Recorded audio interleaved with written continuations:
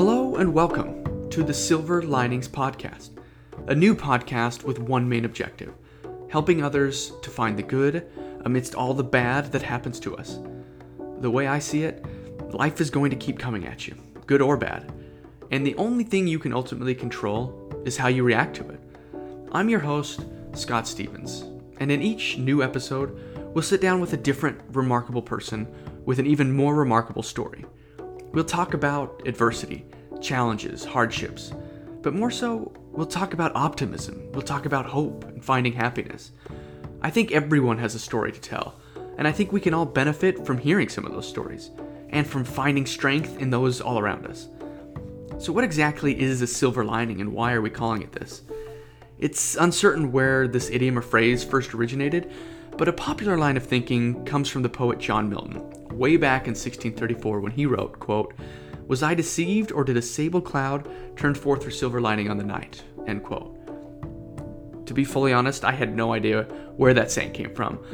But as I thought about it, what is a cloud really, if not an object blocking the sun, trying to keep you from the light? In the end though, no matter what it is or where it is, every cloud has that silver lining. Even those very objects that keep you from the source of light, a cloud in this case, can have a positive impact. And that's the way I want to approach this podcast. By way of background information, the whole idea for this came from an inspiration from one of my closest friends, who unfortunately passed away this year. I think it's important that I share this with everyone, and it will tie in with our first guest as we talk a little bit about that story moving forward. It was a really tough experience for a lot of people to go through, but now as we look back, I think we've all learned a lot about ourselves as a result. It's brought so many people closer together. We've been able to stop, take stock of what really matters in life, and we've found a way to move forward.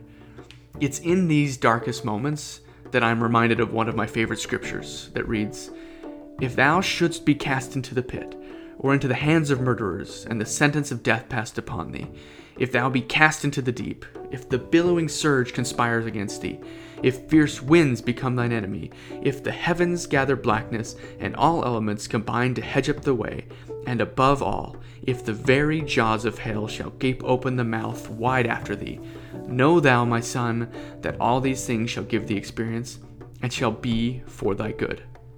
However you want to say it, the bright side, glass half full, rose-colored glasses, we're going to talk about it here. So stick with us at the Silver Linings Podcast. You can subscribe now on iTunes or check out our website at silverliningspod.com as we launch our first episode later this week. Thanks, and talk soon.